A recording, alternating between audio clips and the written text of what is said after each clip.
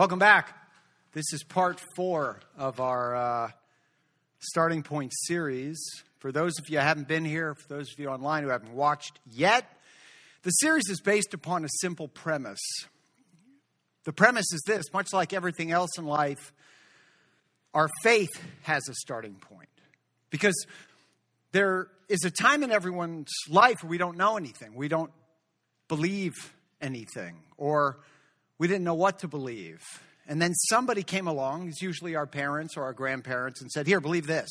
And we said, "Okay, got it. Good enough. Now I believe." And a lot of times it was a parent or both parents or a grandparent, but they would tell us, "Believe this," and then they'd take us to this place, it's a religious place, like a church or a synagogue. And then the church or the synagogue would deliver a bunch of content to us. And then we would have something we could say we believed in. And it made it easy for us not to think about all those things because it was basically spoon-fed to us. And whatever they told you to believe when you were a kid, you probably believed. That God is great and God is good. And then you thanked Him for our food. I've never understood that prayer. It just doesn't rhyme and it bothers me. But anyway, but that was kind of it. That was the extent of your faith. You kind of stopped there. But then you hit high school. And a lot of people start to drift away in high school, at least when it comes to their lifestyle, because you're told to behave in a certain way. And when you're young, it's easy to behave in that way. But when you're a little bit older and there's some peer pressure and your friends want to start doing things, you have a harder time listening to what you were told. Then college comes along for some, work for others, and this drift continues. And then we find ourselves as adults. And by the way, that thing is moving. The line is moving year after year after year. If you look at old pictures of like 18 and 19-year-olds who served in the Civil War and World War II, and they look so much older than 18 or 19-year-olds do today. I think just adulthood has been moving later and later in life. But when you get there, you kind of move back toward responsible living. Okay, I played enough. Now it's time to sort of live like a grown-up, and then you go back to your childhood faith and you realize, wow, that didn't do it for me. It's kind of inadequate. And so for many, there's this gap between what we learned as children and what we experience as adults. And we respond to that gap in one of two ways. Some of us just say, I'm just going to believe it anyway. I know it doesn't really satisfy me intellectually, what I was taught as a kid or what to believe, but I'm just going to believe it. And then other people look around and say, no, I'm not. The gap between what I was taught as a kid and what I see in the world is just too wide, and I can't continue to believe anymore. And even though most people don't just decide, I'm not believing that anymore, or I'm going to walk away from my childhood faith, it happens. It actually happens. It just sort of melts away as life gets busier and busier. As Stephen Covey, the 7 Habits of Highly Effective People, the author, wrote, the late Stephen Covey wrote, the tyranny of the urgent sets in. The tyranny of the urgent is when something's happening and it's urgent, you can't pay attention to anything else because that urgency is just screaming in your face. It's like a fire that needs to be put out. And so the tyranny of the urgent comes along in life and it replaces the long-term idea of pay attention to what's important. And so in this series, this is kind of what we're doing. We're asking the question, what would it look like if you were to start over with your faith? What would it look like to have an adult starting point for your faith? Now, if you missed any of the messages, you'd like to go check them out again, you can go to hammockstreetchurch.com, watch the sermons under the resources tab, or you can go to YouTube, our YouTube channel, or Hammock Street Church. You can check out any messages that you might have missed. Also, if you want, if you see a message or watch a message and you think a friend would be benefited thereby, you can send it to them as well. Well, today, here's what we're doing. Today, we're going to look at something that I'm going to guess every one of us has wrestled with at some point along the way in a faith journey, because today we're going to be talking about rules, specifically the role of rules when it comes to our faith. Now, why are we doing this? Why are we looking at rules? Well, here's why. Most everybody already believes that all religion is rules, right? I mean, don't most people believe that, oh, come on, I'm just not a rule follower, and religion just gives you a lot of rules? And there is some truth to that belief. In every religion, there are a bunch of rules. Islam has the 5 pillars of Islam. Judaism has the 10 commandments that has led to the 613 halakhic laws, or the 613 mitzvot in Hebrew, which just means kind of things you're supposed to do. And of course, both Judaism and Christianity have adopted the 10 commandments. And it follows that if you're in one of those religious communities or any other, there are rules and they can't be ignored. Now, as for the rules that are specific to the Christian community, we got plenty of them. And there's a distinction between Catholic rules and Protestant rules. And then there's a distinction between Protestant rules and other Protestant rules. The Baptists have a whole set of rules. So do the Presbyterians, I would argue, that no one does coming up with novel rules and ways to enforce them against your own people as well as the Presbyterians do.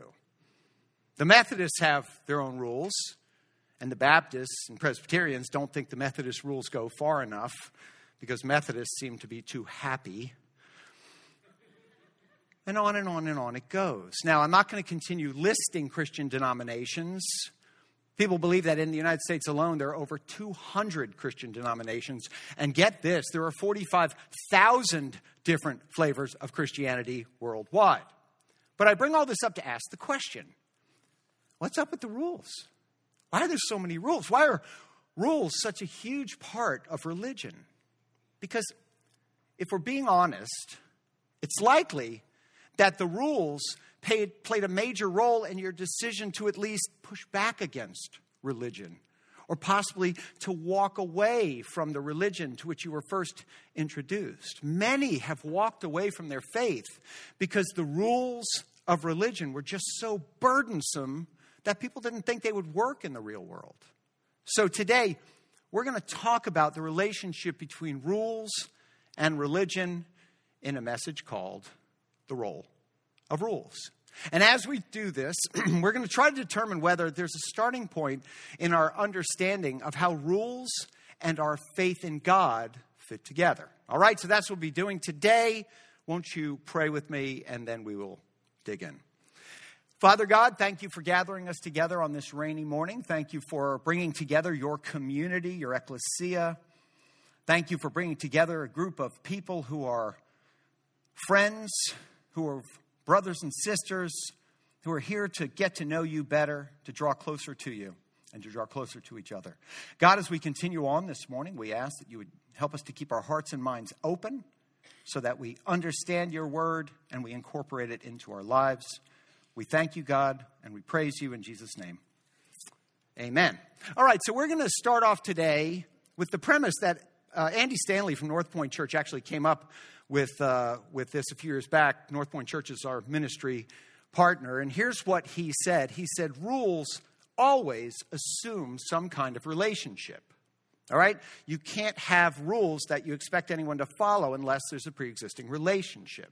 Now, to help us understand this concept, here are some categories to help us order our thinking. Essentially, there are 2 models for rules in a relationship: the family model and the club model. Okay, let's start off with the family model. The family model works like this. You were born into a family. Then your parents started making rules for you as a child in the family. Now, they didn't make the rules to make you a part of the family. The rules were established once you were already a part of the family. And as you grew older, more rules were established. And eventually what would happen is this: you outgrew those rules. And when you outgrow the rules in a family, what it really means is you don't have to obey those family rules anymore. But of course, you're still a part of the family.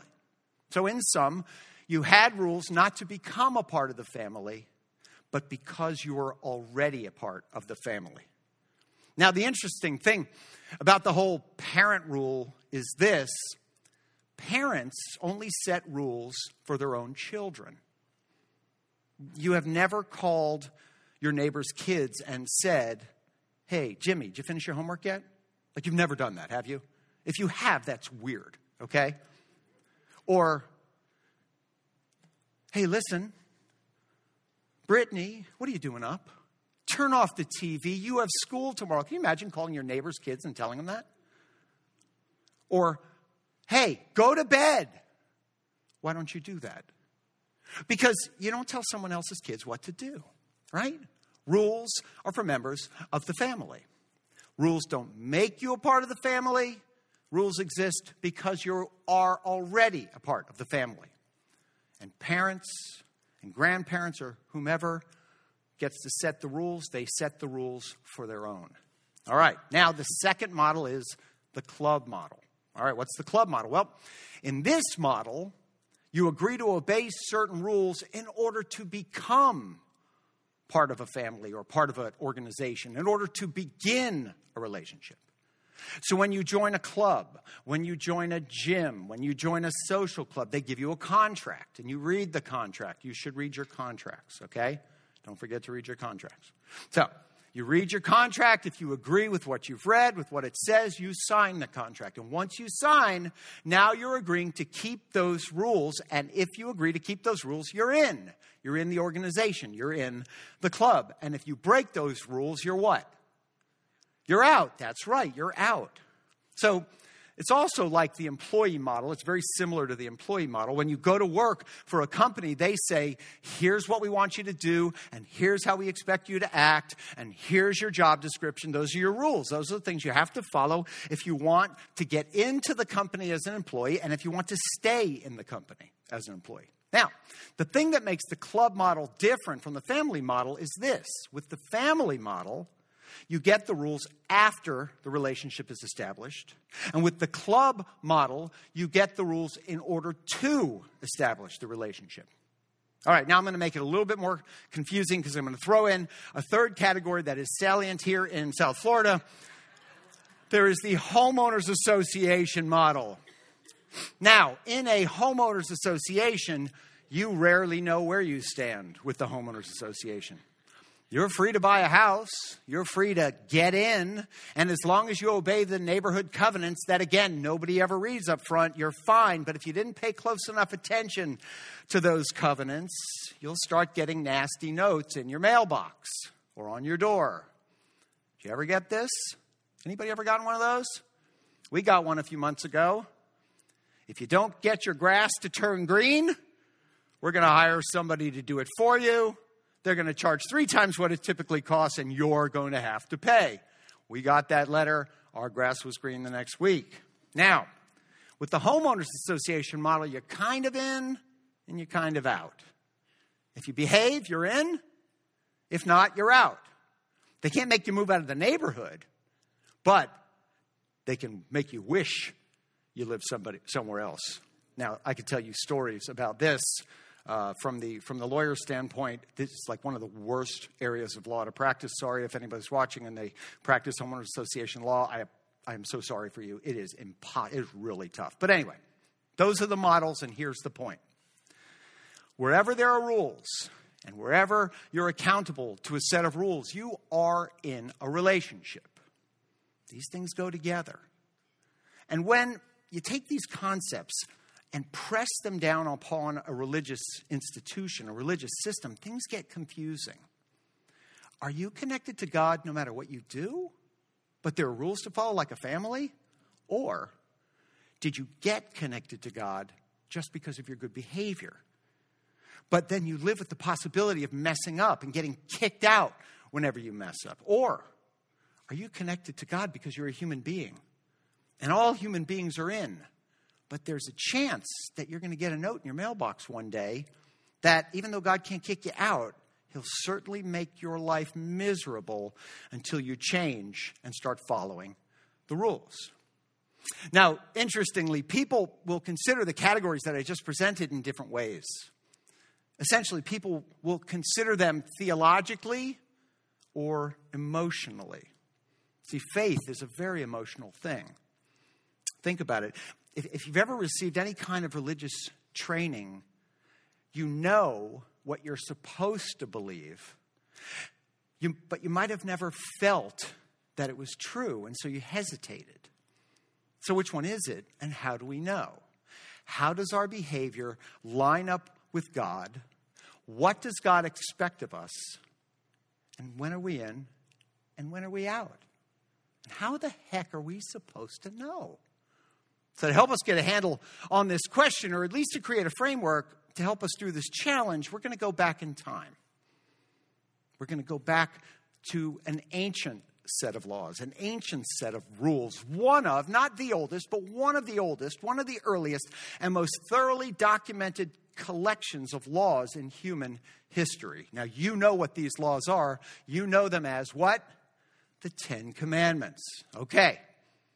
There's no better image of the Ten Commandments than Charlton Heston holding the Ten Commandments. I don't think it'll ever be topped. Now, you can find the Ten Commandments in the Hebrew Bible, or as we refer to it, the Old Testament. They were written about 1400 BC. Jews and Christians believed that they were given to Moses by God. Now, I say that. You've all heard of the Ten Commandments, right? Okay. Very few people, Jewish or Christian, can actually name all 10 commandments. I'm not going to make you do that here, but I'm going to tell you that anecdotal studies say people get about 2 or 3. Most people can get 2 or 3 of the commandments. Also, most people know that they are in the Bible, but they don't know where in the Bible they are. They usually say, yeah, they're in there somewhere. Okay? Now I'm going to teach you a trick. Okay. The Ten Commandments are in the book where you learn all about Moses. That is the book of Exodus. Good. Some of you got that. Some of you Bible scholars up front. Good job. Everybody say Exodus with me. Exodus. Very good. Okay, that's locked in. We said it out loud. It's locked in. Okay. Now, how many commandments are we talking about? 10. Very good. All right. Are they important? Yes, they're very important. So they're so important, let's double them. Let's say 20. 10 times 2 is 20. Got that? The 10 Commandments are found in Exodus 20. Now you know, right? You were wondering, should I come to church on a rainy day? See, now it's been worth your while. Good. Okay. Before we take a look at the beginning of the 10 Commandments, let's tie some things together. So if you'll remember, last week we talked about Abraham. Now here's a little review to get us to that point, and then we'll do some subsequent history. So here's what happened. Remember, God promised Abraham he was going to make him a great nation. The problem, however, was Abraham didn't have any children, and Abraham was getting old. All right? He was getting older, and he panicked. So he and his wife Sarah agreed that Sarah's too old to have her own children. So you know what? Abraham should go ahead and have a child with Sarah's Egyptian servant. Her name was Hagar. Those of you around my age remember Sammy Hagar, no relationship. Okay, so they had a child together. The child's name was Ishmael. And later on, Sarah did get pregnant. And they had a son whom they named Yitzchak, which is Hebrew for Isaac. So as it turned out, Abraham ended up with 2 sons, right? He ended up with Ishmael and Isaac. Now, here's something interesting. You can read this on your own if you like. In Islam, Ishmael is considered the son of blessing. And in Judaism and Christianity, Isaac is considered the son of blessing. All right, now, these 2 Abrahamic religions, Islam and Judaism, and then the third later comes along, go in 2 or 3 different directions. But most of what we know about Ishmael as the son of blessing doesn't come into the world until the 600s AD. All right, the 600s AD, through the prophet Muhammad, who wove a narrative that connected the Arab nations back to Ishmael and back to Abraham. Okay, so that's kind of that side of Abraham's lineage. Now, Isaac had a son. Isaac's son's name was Yaakov, or Jacob. Jacob had 12 sons who would eventually, more or less, head the 12 tribes of Israel. Now, one of those sons was named Joseph. We've talked about him in church. Joseph's brothers did not like him because Isaac had given him a colorful coat, a coat of many colors, and he would go to Broadway and be portrayed by Donny Osmond and the whole thing. Okay, but he had a colorful coat, and so the brothers threw him into a pit, and then eventually he was taken to Egypt, and Joseph ended up becoming Egypt's prime minister. And then there was a famine in the area, famine in all the land. So Joe texted his whole family. They had a family group chat going on. And he said, hey, guys, there's plenty of food here in Egypt. Come live here. And so the whole family moves to Egypt. All of Abraham's descendants end up there. Now, while they're there, this family became a nation. And they began multiplying like rabbits. The Jewish population boomed in Egypt. And the Egyptians didn't take to the boom lightly. It didn't sit well with them. And the people of Egypt went to the Pharaoh and they said, hey, if we don't do something about these Hebrews, there's going to be more Hebrews than there are Egyptians. So the Egyptians enslaved the Hebrews. And for the next 400 years, this family became a nation, a slave nation. Generation after generation was born into this family, and they knew only slavery. And when they would share amongst each other their story of faith, they would tell the story about Father Abraham, because they were trying to keep them encouraged, even though they were a slave nation. They tell this story. Children, long ago, there was a man named Abraham, and God promised him that one day his family would be a nation. Yes, you in the back. So we're that nation? Yes, we're that nation. Yes, you in the back again. But we're slaves. Yeah, right. You got it. We're slaves. It wasn't quite working out. They were a nation, but they were a slave nation. They didn't think they'd be a slave nation. But don't worry. Remember, God promised Abraham the whole world would be blessed through us. Yes, you in the back again. But we're slaves. I know. Quit bringing that up. And once again, there's this conflict. Here's what we're supposed to believe, but here's our current reality. We're supposed to believe we're going to be a nation, we're going to bless the whole world, but our current reality is bless the whole world. We can't even bless ourselves. We're a slave nation. So for about 400 years, there were all sorts of stories about Abraham and about how he had a son, and then about how he had a son, and then how that son had a son. And then there was a story about Joseph. But after a while, the story was getting old, and they weren't believing it anymore. And the people were starting to feel like none of this is ever going to come true. And we're just being told these stories to try to artificially keep our hopes alive. And then one day, a man named Moses shows up. And Moses goes to Pharaoh and says, let's do this together. He says, Pharaoh, let my people go. Very good. All right. And Pharaoh said, no. And Moses said, oh, yeah? Well, watch this. And then nature goes nuts, goes wild. Locust swarms, blood, boils, frogs. Egypt is under assault. And eventually Pharaoh relented. And Moses led the nation of Israel out of Egypt. This is history. This is stuff you can find confirmed by sources outside of the Bible. You don't have to believe the Bible to know this is true. This is history. So Moses led the people out of Egypt. And a few weeks later, they end up at Mount Sinai. And Moses goes up onto Mount Sinai to receive God's law. All right, so catch this. All they'd known was slavery. They were slaves. And they thought like slaves. And for generation after generation, they had no freedom. And they didn't know their God. So there they were at the foot of Mount Sinai. And according to the story, Moses goes up. And God gives this nation their very first set of laws. And part of that very first set of laws was the Ten Commandments. And you can find those 10 Commandments in Exodus 20. All right, spiritual bunch here. I thought so. So now let's read the introduction to the 10 Commandments, because it's in these 2 verses that we get a major clue as to how religion, God, rules, and law all fit together. So here's what God said. This is Exodus chapter 20, verse 2. I am the Lord, your God. Now, for the people, this statement was actually somewhat surprising. I am the Lord, your God.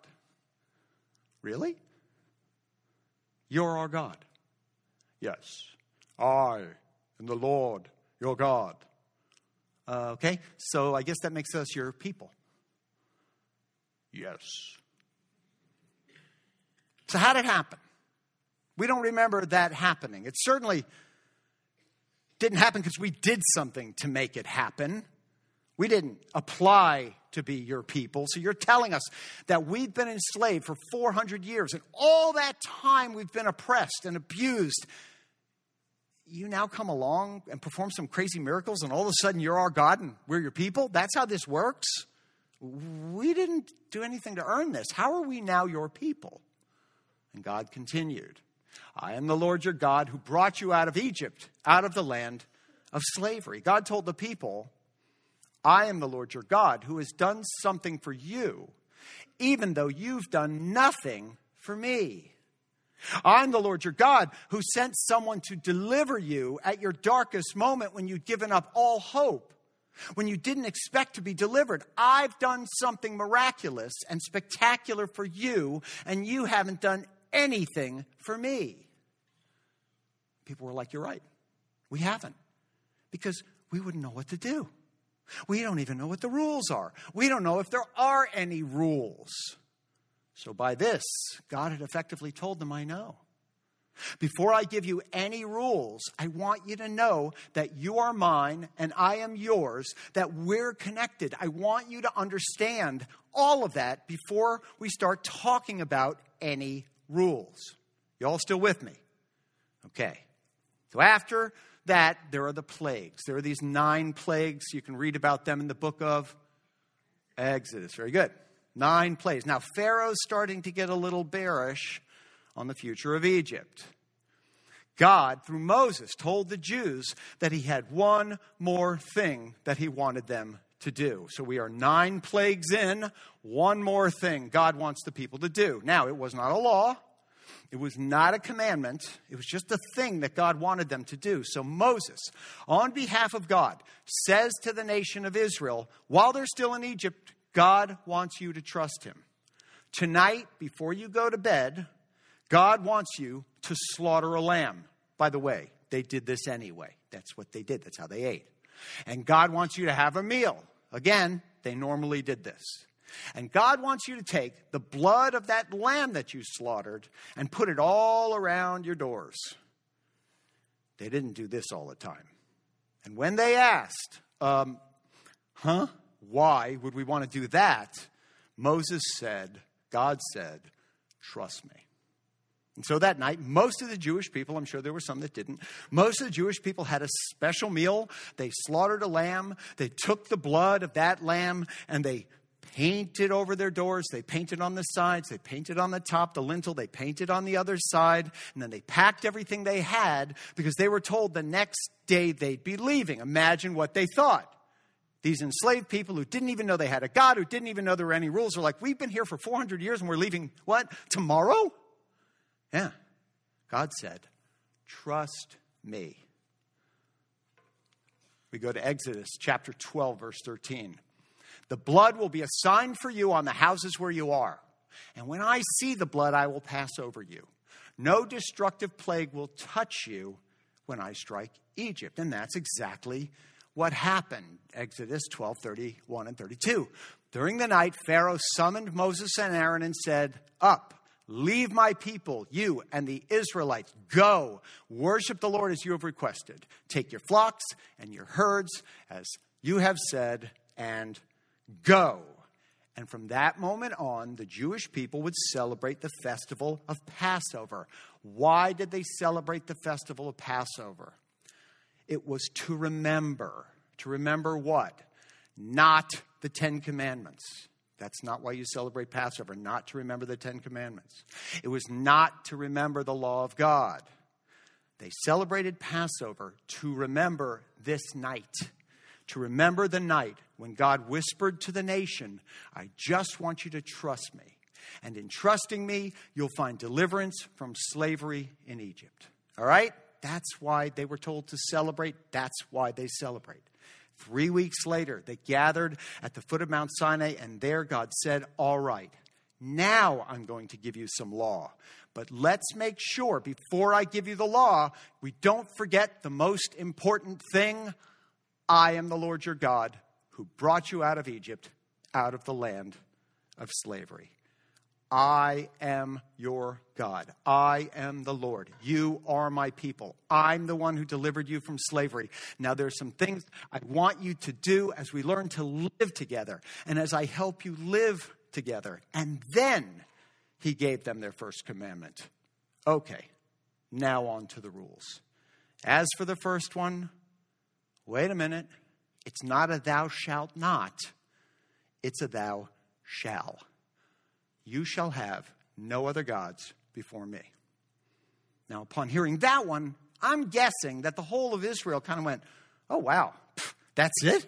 That's the law? Easy. After all you've done for us, you've delivered us from slavery.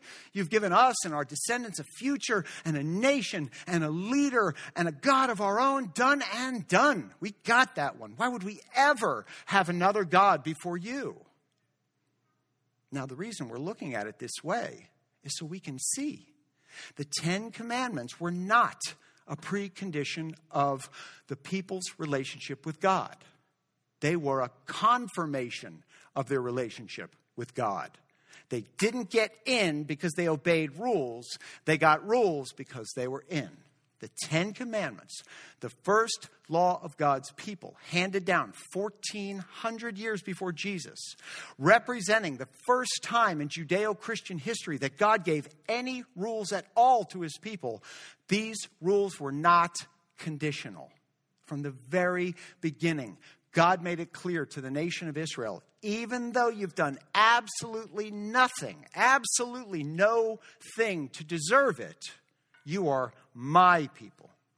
And now that we've established our relationship, I want to teach you how to live together and how to live under my authority. So let's begin with the basics.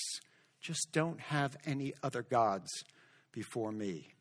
What else do I need to do to demonstrate that you can trust me? All right. I need to ask you all a question. Don't raise your hand. Don't call out your answer. Think of it in your own mind so you don't feel like I'm trying to call you out or anything. Have you ever read the Old Testament? I mean, briefly, I'm going to give you a brief synopsis of the Old Testament. Here's how it goes. Genesis, first book, makes for very compelling reading. It's a page turner. Then Exodus comes out. Another really cool read.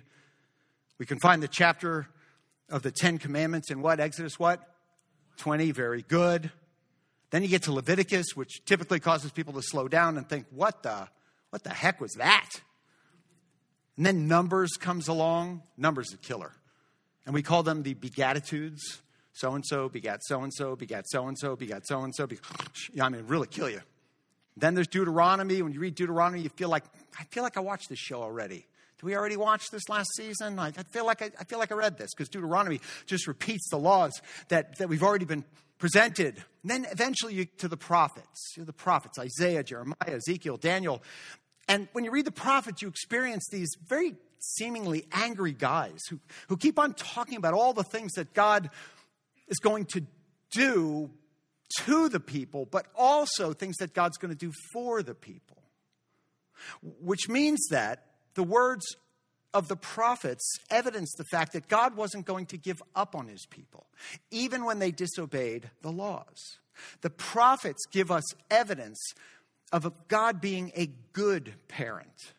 The prophets are all about God saying, okay, 1, 2, 2.5. All right, 3, you're in timeout, mister. See, that's what the prophets do. And the prophets, God keeps putting the people in timeout. He keeps putting the nation of Israel in timeout. Think about it. The Babylon exile, when the Jews were taken out of the land and taken off to Babylon, it was about a 70-year timeout. And when the generation that was in exile died, God returned the people to their land. He didn't give up on them, even though they were disobedient. He didn't give up on them because of what they'd done. Because of what they'd done, the things they did weren't the issue. They were God's people. Period. He was never going to give up on them. He'd chosen them before he'd ever given them even the first thou shalt or thou shalt not. The history of Israel is the history of God saying, mine isn't the club model. Mine is the parent model. Mine is the family model. So given that, we can safely say this. With God, relationship precedes rules. God opts for the family model over the club model. That's how God treated the nation of Israel. And the question then becomes, is that how God treats you? And is that how God treats me? And what we're going to see, and if you take the Christian faith seriously, what you'll see, if you want to start over, you'll eventually come to understand that when it comes to the role of rules, the rules are a confirmation, not a condition of a relationship with God. God is like a parent. He only gives rules to people who are his children, who are already in a relationship with him. See, if that's true, it is nothing short of amazing. If God's relationship with the nation of Israel is a model that stands for the truth, that you can rebel, you can be disobedient, you can forget to do things, you can do your own thing, and God keeps coming back over and over and disciplining you. He's not doing it to pay you back. He's doing it to bring you back, like a good parent would. If that's true, that's simply more than we could ever dream of asking for. That speaks to the overwhelming wealth of God's love and mercy and kindness. Now, if Abraham and the nation of Israel were just aberrations, God's relationship with Israel wouldn't have meant a thing. But if Abraham and Israel were favored by God, if all of God's image bearers are favored by God, what does this mean? Does it mean we're on our own? What if Abraham, for him, it was all about faith? But for us, God doesn't say. What if that happened? For Abraham, it was all about faith, but for us, you're on your own. What if for us, God says, okay, Abraham was all about faith, but you guys just do your best, and then wait until you die, and you'll know whether you've made it or not. We'll see if it was good enough. I mean, wouldn't that be awful? That would be awful. But that's not the situation we find ourselves in. Because we saw something important last week when we saw how God began his relationship with Abraham. And then we saw this week how God began his relationship with Israel. And from our reading and study of those two beginnings, it becomes clear that the examples that God gave us in connection with these two relationships apply to all of us, apply to all of mankind. And here's an amazing thing. As you consider all of this, and as you consider a starting point for your faith, when God made the promise to Abraham that we looked at last week, when God promised Abraham that, remember what he said, all the peoples on the earth will be blessed through you. God said, all the people, all the nations, not just the nation of Israel, not just the nation that someday might become a nation, but all the nations on earth will be blessed through you. Then a few hundred years later, the prophet Isaiah would say this to the nation of Israel: I will also make you, Israel, a light for the Gentiles. Remember, Gentiles just means all the other nations other than Israel. That my salvation might reach to the ends of the earth. In other words, God said, it's not just about you, Israel. You're going to be a signpost. You're going to be a bright light in the darkness. You're going to be a light so that my salvation can reach the end of the earth. God says, Israel, as much as I love you, it's bigger than you. Abraham, as much as I love you, and as much as I've chosen you, and as much as I've given you, and as patient, Abraham, as I've been with you, it's even bigger than you. This is about the whole world. And so about 1,500 years after giving the law to the nation of Israel, Jesus arrived on the planet. And before requiring anything, Jesus turned nature upside down. He healed. He stopped storms. He spoke to the wind. He turned water into wine. He did things that no one could imagine any human being ever doing. Even those who were closest to Jesus were terrified at his power. But he said to them, trust me. Because the promise that God fulfilled to Abraham and the promise that God fulfilled through Israel is a promise for all men and all women. And as it began through Abraham, through faith, and as it continued through Israel, through faith, it shouldn't be a surprise that such a message for the world would be extended through faith in the Lord Jesus Christ. When John, the one whom Jesus loved the most, was looking back on his time with Jesus, John said this: to those who believed in him, he gave the right to become club members. No. To those who believed in him, he gave the right to become members of the Homeowners Association. No. Okay, here's what he said. Yet to all who did receive him, to those who believed in his name, he gave the right to become what? Children of God. As God began a nation through Abraham, as God adopted the nation of Israel as his own, so that invitation to become a child of the living God has been extended to all of humanity, to all of us, which means it's the family model. Which means God is saying, anything I require of you is evidence of my love for you. Anything I ask you to do is evidence of the fact that we already have a relationship. We have a pre-established relationship. God says, you can trust me because all along I've been all about you. And that's where we're going to pick this up next week. And until we gather again, I want you to ponder this question. This is something I want you to think about this week. Talk to each other if you can. Talk to me if you want online. Here's the question.